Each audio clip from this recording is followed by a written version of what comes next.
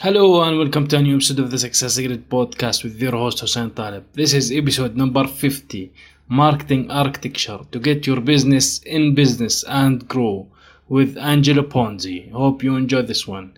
Got a lot of awesome stuff. Enjoy. Welcome to Success Grid, the place for sharing entrepreneurial stories, knowledge, and wisdom to educate and inspire you to always strive to raise your standards in your business and your life. With your host, Hussein Taleb. Welcome to a new episode of the Success Grid podcast. Here with me, special guest Angelo Ponzi. He works with the startups to middle market companies to build their brand stories, conducting market research and creating long-term plans. He's the founder of the ponzigroup.com and the host of the Business Growth Cafe podcast. Angelo, welcome to the grid. Thank you so much. I really appreciate it. Awesome. How are you today? You know what? I'm here in Southern California, and it's about 10 a.m. in the morning, and it's already hot and humid.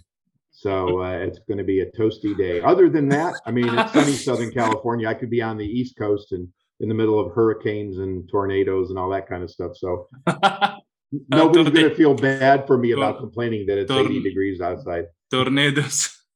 Hopefully not that kind of things. So tell us a little bit about you, who you are, and what you started, and what do you do now? Sure. So Angelo Ponzi, as you said, I am a marketer, and I am a strategic marketer, which means I focus on the kind of more of the analytics and fact-based information to help develop client strategies.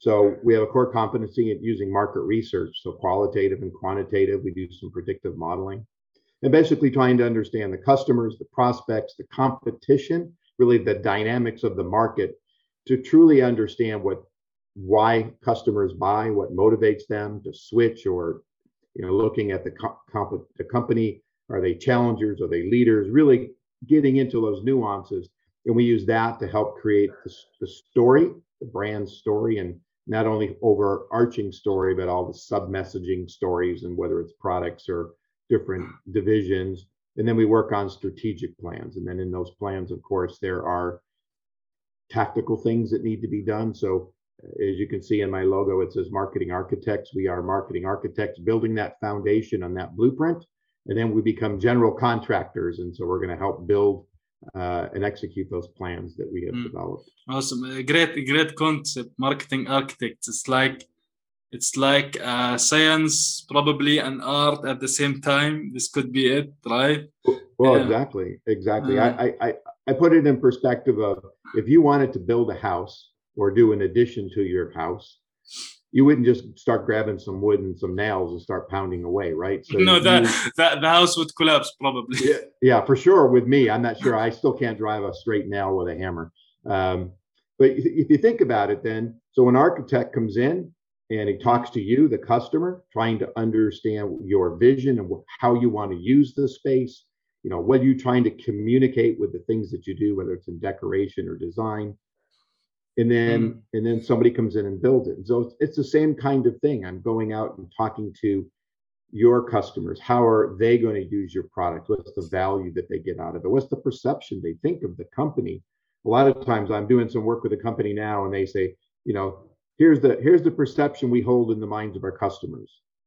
Now, my goal is to now go out and talk to their customers and see if they hold that same perception. Because if they don't, then we've got a problem and we need to fix it.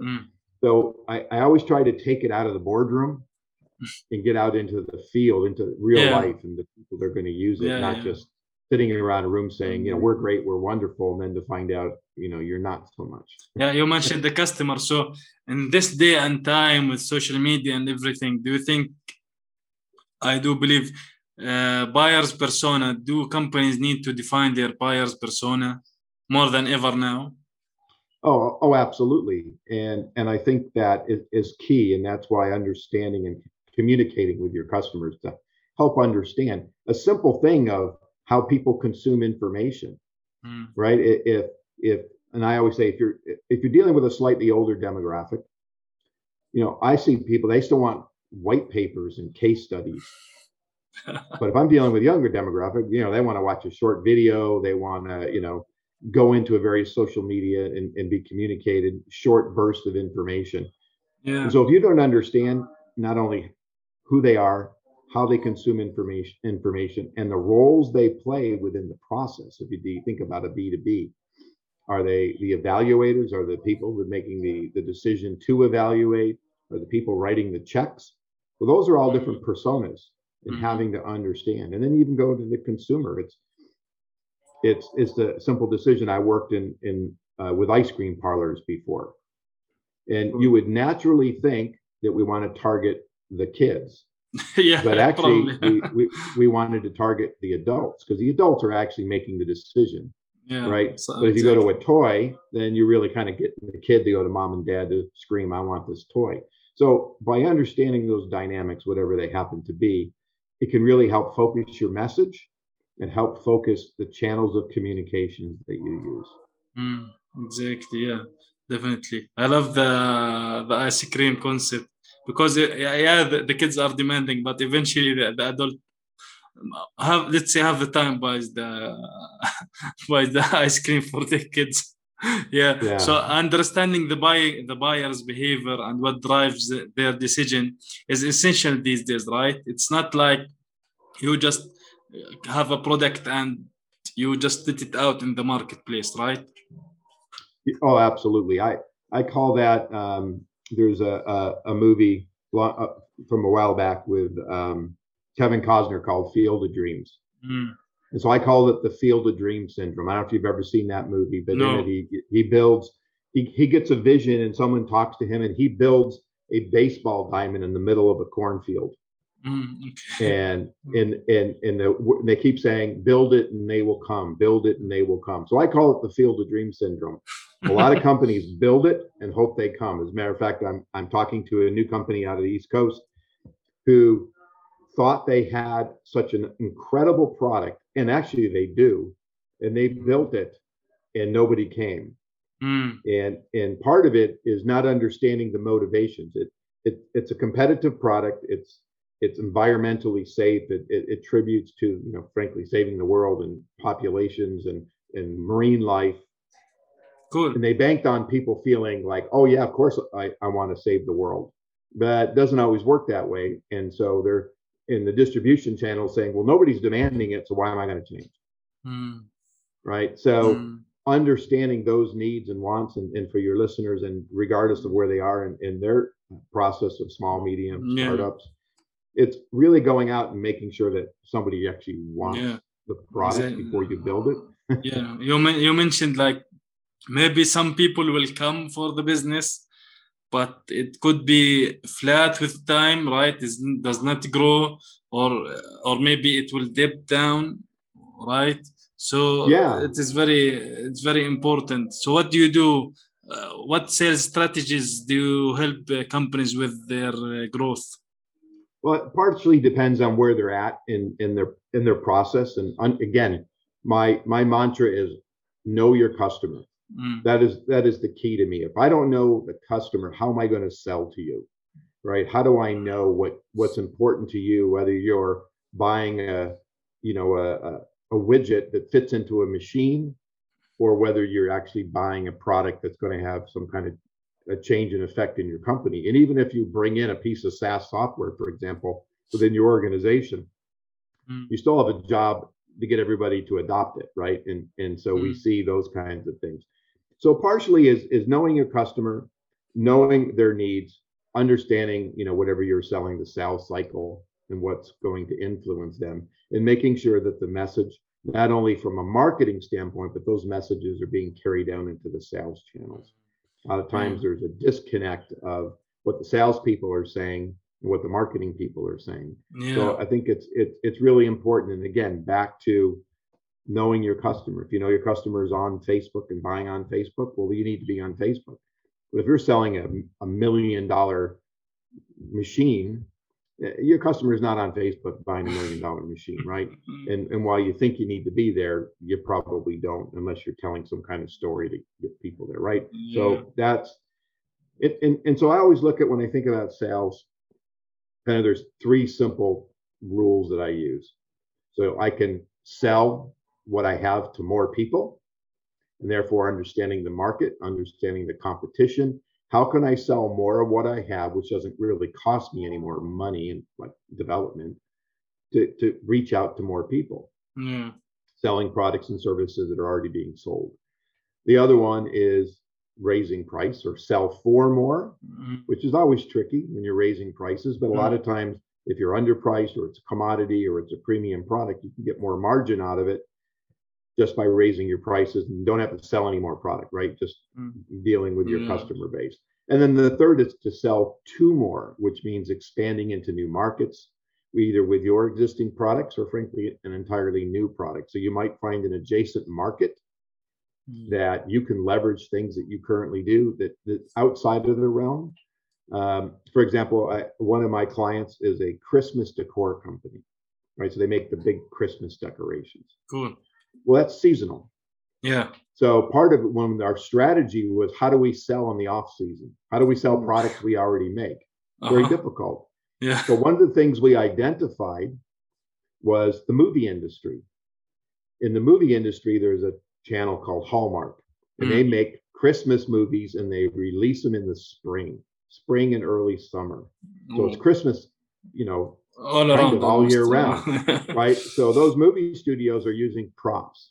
And so part of the strategy is that, can we sell our current products to this adjacent market that can use products we already have? It's not in our core business, but that gives us additional revenue that we wouldn't necessarily realize. So those are all kinds of things. Go back to the ice cream business. One of the things we added was ice cream cakes.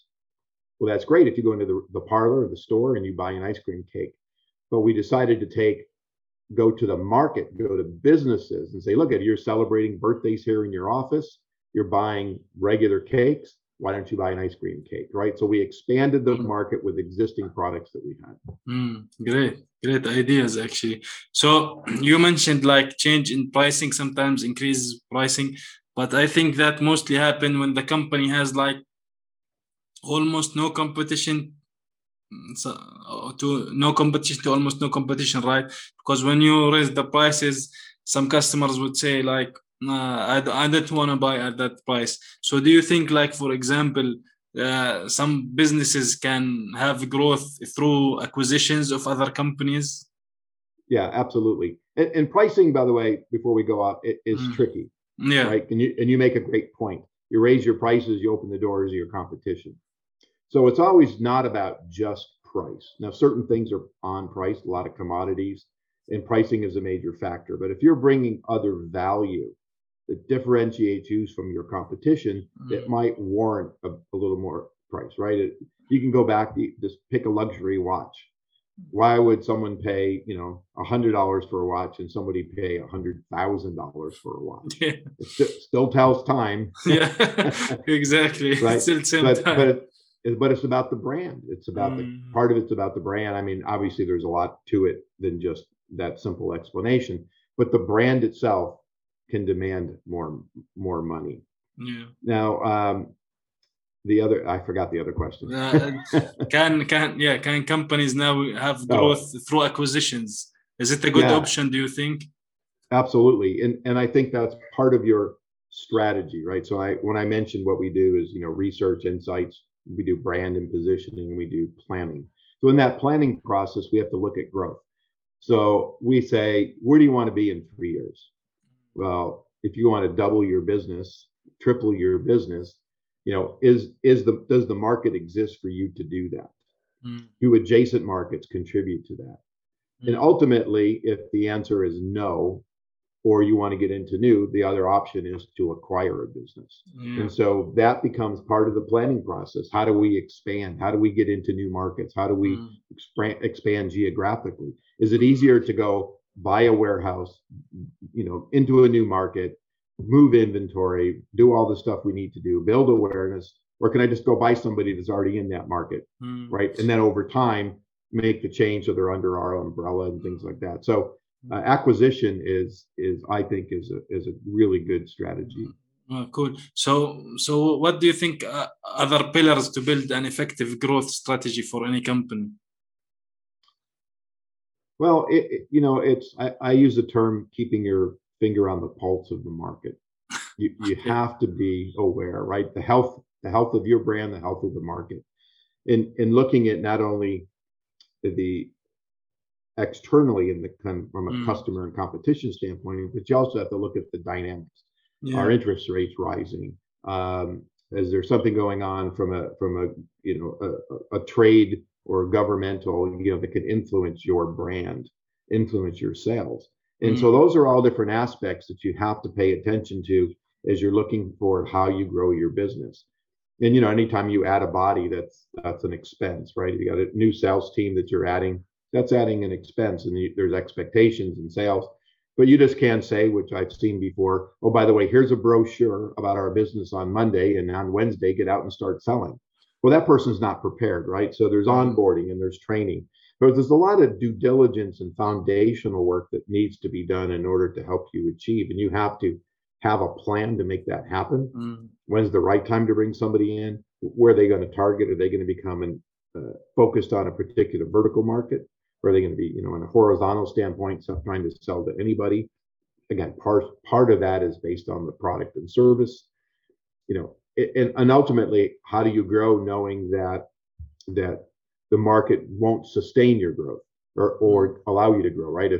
If you're at a 40% market share in a particular vertical, and you want to get to 60, and there's 15 competitors, you might not be able to steal that share. You might have to acquire a competitor, right? Because there's a saturation point where you just can't get any more. Exactly. And so that kind of starts to limit your growth. And maybe it's new products, or maybe it's something else that you add into that market.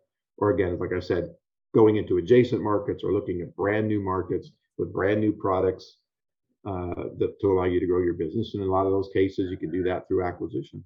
Yeah, cool. So you mentioned the marketing departments in companies and the sales departments and maybe some conflicts here and there. So you working with companies and stuff like that. How do you see the marketing teams, for example, are they being tactical or strategic about their marketing efforts? Yeah, typically when I'm brought in, it's because if they have a marketing department, they are very tactical, that they don't think strategic. They're great at getting a brochure out the door, or maybe doing a website, but the messaging on the website might be wrong, right? So a lot of times I'm brought in to help work with the C-suite and shaping the overall business plan and where they want to go. And then as we start to define messaging and, elements we can use in the marketing, and then those get filtered down to the marketing people. And then part of our, like I said earlier, we go from marketing architects to general contractors, and we either work with internal teams, our teams, or other external teams to make sure that the plan is being executed. So we stay on plan, on brand, on budget, and on time. And so those tactical folks become important to make sure they understand. Like I go back to the Christmas client. There were 7 people in the marketing department. Okay. But no strategic marketers, just tactical marketers. They can do a great brochure, but that was it. They want to do, I don't know, maybe a quick solution, or what they think might be a quick solution. Like you mentioned, let's do a brochure and distribute it through this neighborhood or that neighborhood and stuff like that. And maybe we'll get the word out more about our business, right? Yeah, and if you're doing any kind of direct marketing kind of thing, I mean, you can understand if you're going to households, you can define those demographics. What you don't get out of the demographic buy, and who those married, single, age, those kinds of things. You don't understand the psychographics, and that's that kind of behavior. What's going to motivate me?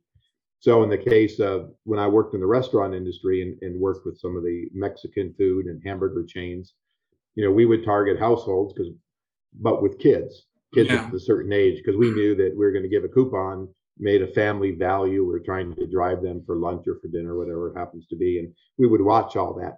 Could I motivate somebody to come for a family at lunch? Usually, no, it was more about lunchtime for business people. But at dinner time, we were trying to get the husband or the wife on their way home from work, swing by, buy a family meal to take home for that evening, right? So understanding those motivations and behaviors become more as important as the profile of the person demographically.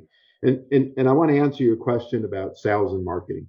I mean, historically, this is a conversation that's had all the time, right? Sales and marketing don't get along; they fight, and that has been very true. I'm very fortunate. I have a strategic partner, a sales partner, and we understand our roles.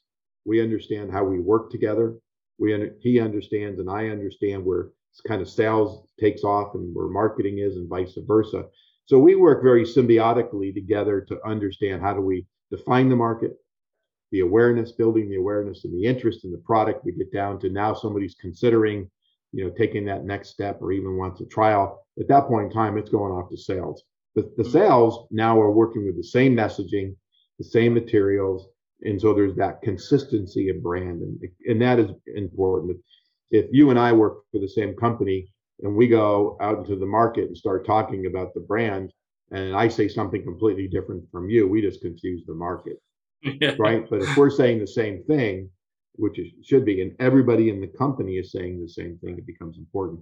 And internal marketing is very important to me, and I think should be to companies, because if you have one employee, two employees, 100 employees, every night they walk out the door, and in theory, they're your brand ambassadors. But if they don't understand the messaging, and they don't understand the positioning, and they don't understand that there's campaigns out there, and somebody asks them, they can't deliver the message. I just did this with a new customer, and I interviewed his leadership team.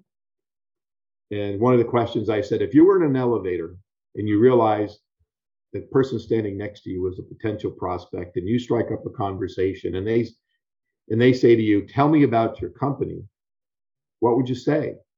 I talked to 6 people and I got 6 different answers. Say 6 different people from the same company they gave all different answers. Correct. So they didn't have like a concept about the company as a whole.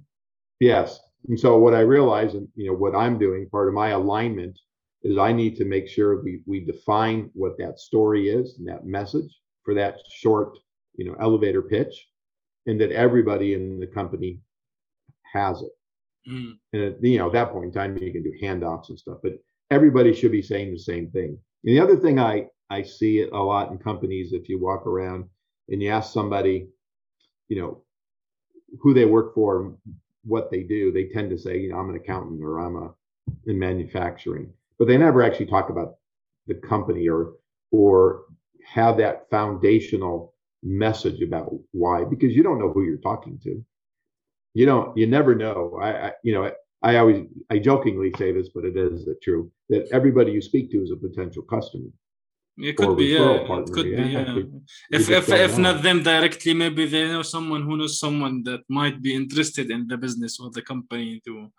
So let me ask you here, so the marketing teams, the internal marketing teams, for example, what is the general ROI expected from any marketing team? Is it just to get the word out there about the company, or do they have like some other functions that they have to do? What Sure. Exactly? That is a question I get asked all the time. What's my ROI?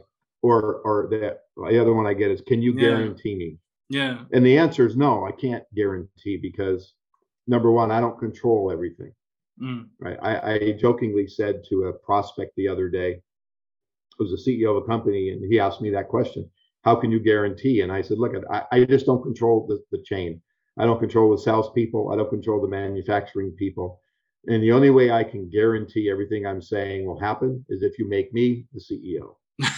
and he laughed just like you did. But he understood it. Yeah. He understood it, right? And so what I typically will do, and I recommend that if someone is developing and defining a program, is to do some secondary research. Look for industry studies that talk about benchmarks. And so you can find something, for example, let's pick on SaaS software. There's data out there that says someone marketing a SaaS software product should typically get this kind of return in their email campaigns. It should typically get this kind of website traffic, should typically get these kinds of clicks in it for these kinds of prices. And you can use that kind of as a standard benchmark. And then once you start, you can start to look did you meet the standards in the industry? Did you exceed them? Are you underdoing those? And that's how I always start, because especially in startups, they have no history. But if the company has some kind of history, and they say, talking to company a couple of weeks ago, they said, we've run Google ads and we've got nothing. Nobody's clicking, nobody's doing anything. Which makes me think, well, number one, your ads are probably wrong, or your buy is horrible, right? Which is it? Is it the chicken or the egg? We don't know. And so you have to look at that and say, okay, let's look at your buy. Were you doing the right targeting? Now, and if that starts to appear to be good, then you got to start looking at the message. Then you have to understand that the message, if they didn't do their due diligence to understand their customer and their motivations, then their ads are probably wrong, right? And then if their ads are even decent or even good, where did the click take them? Did it take them to a landing page with more information? Did it take them to a website that now I'm on your website with 15 different navigations, and now I'm off looking at other things? That happen. I actually see that a lot sometimes. If there is like a ton of things to do on the same page, the customer won't do anything and just closes the browser and walks out. Yep. You're absolutely right.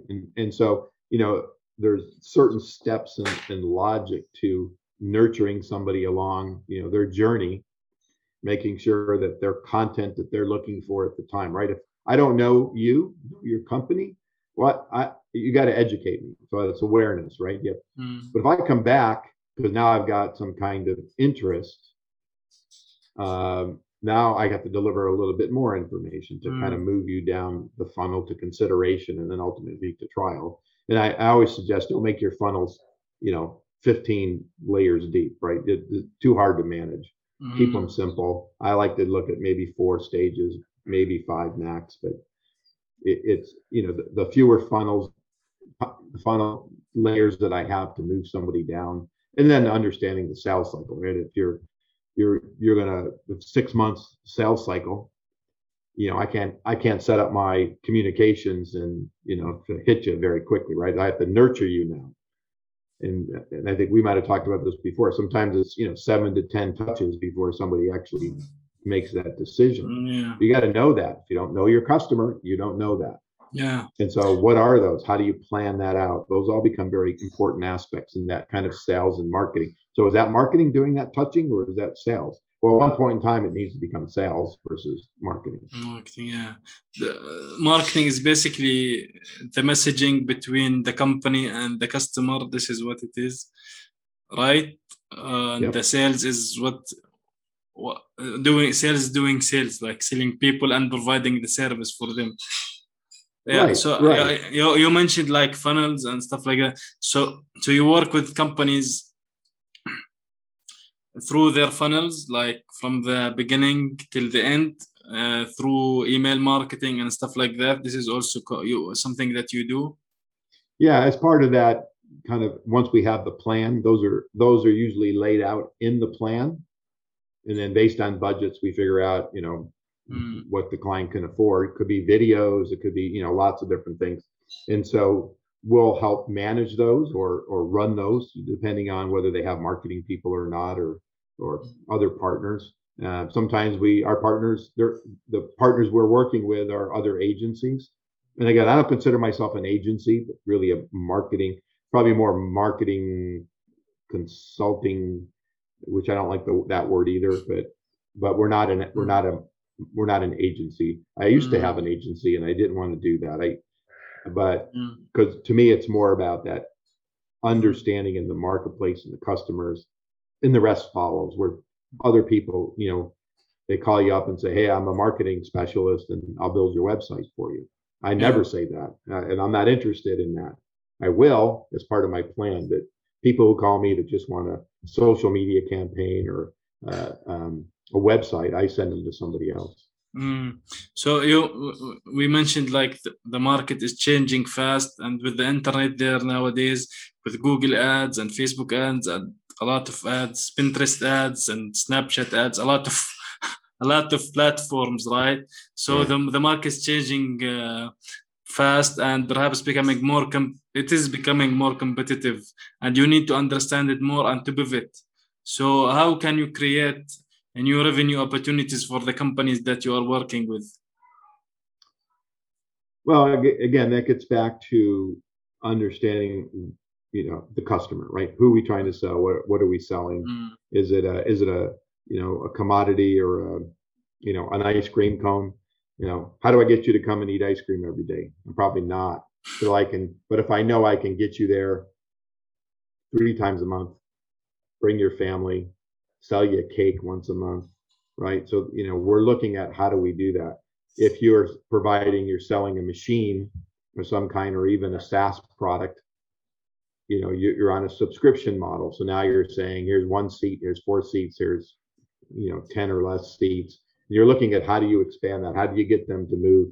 And SaaS is great at it, right? You got your entry product, your subscription, you got your most relevant, or however they title it, and then of course your enterprise. And you're trying to move them along to show more and more value. You're not giving them enough sometimes in the most recommended, because they need to get the branded ads off, or they need something in the other one, and so you're forced to upgrade. I was looking at Zoom, for example. Yeah. And I wanted to add a device that transcribes our conversation while we're talking. Mm. And in order to do it through Zoom and Zoom's offering, I had to upgrade my subscription to 10 seats. Mm. And I was like, well, that's ridiculous. Like, I can go outside and get a third party for $20 a month. And if I did it through Zoom, I got to pay like $150 a month. Actually, speaking of that, I don't know if that works. There is a website called grain.co. Okay. They of course have on the free plan limitations, but you can check that out. Maybe it would be beneficial for you, because you can integrate with Zoom and it will record the video at the same time, or you can upload the video that you already have, and it will give you the video and the transcript of the video. And I personally use it to have highlights of the video and publish them on Instagram and Twitter and stuff like that. So yeah. Nice. How do you spell that? GRAIN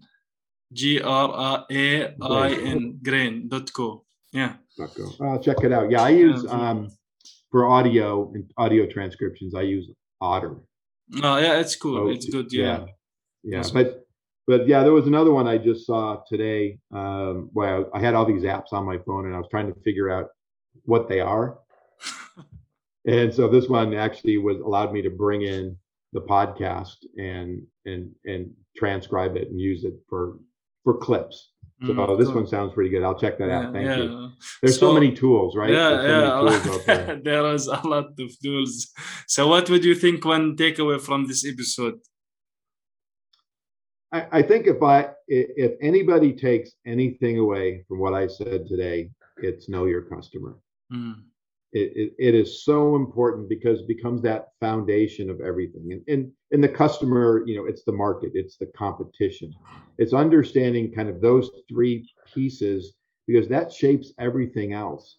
If I know who you are, what you're about, what your motivations, and how I can change your behaviors, if I know how the competition is communicating to you and how they're talking to potential customers, and I understand the dynamics of the overall market and the external factors that may influence it, that helps shape that strategy to how I'm going to message, how I'm going to position myself.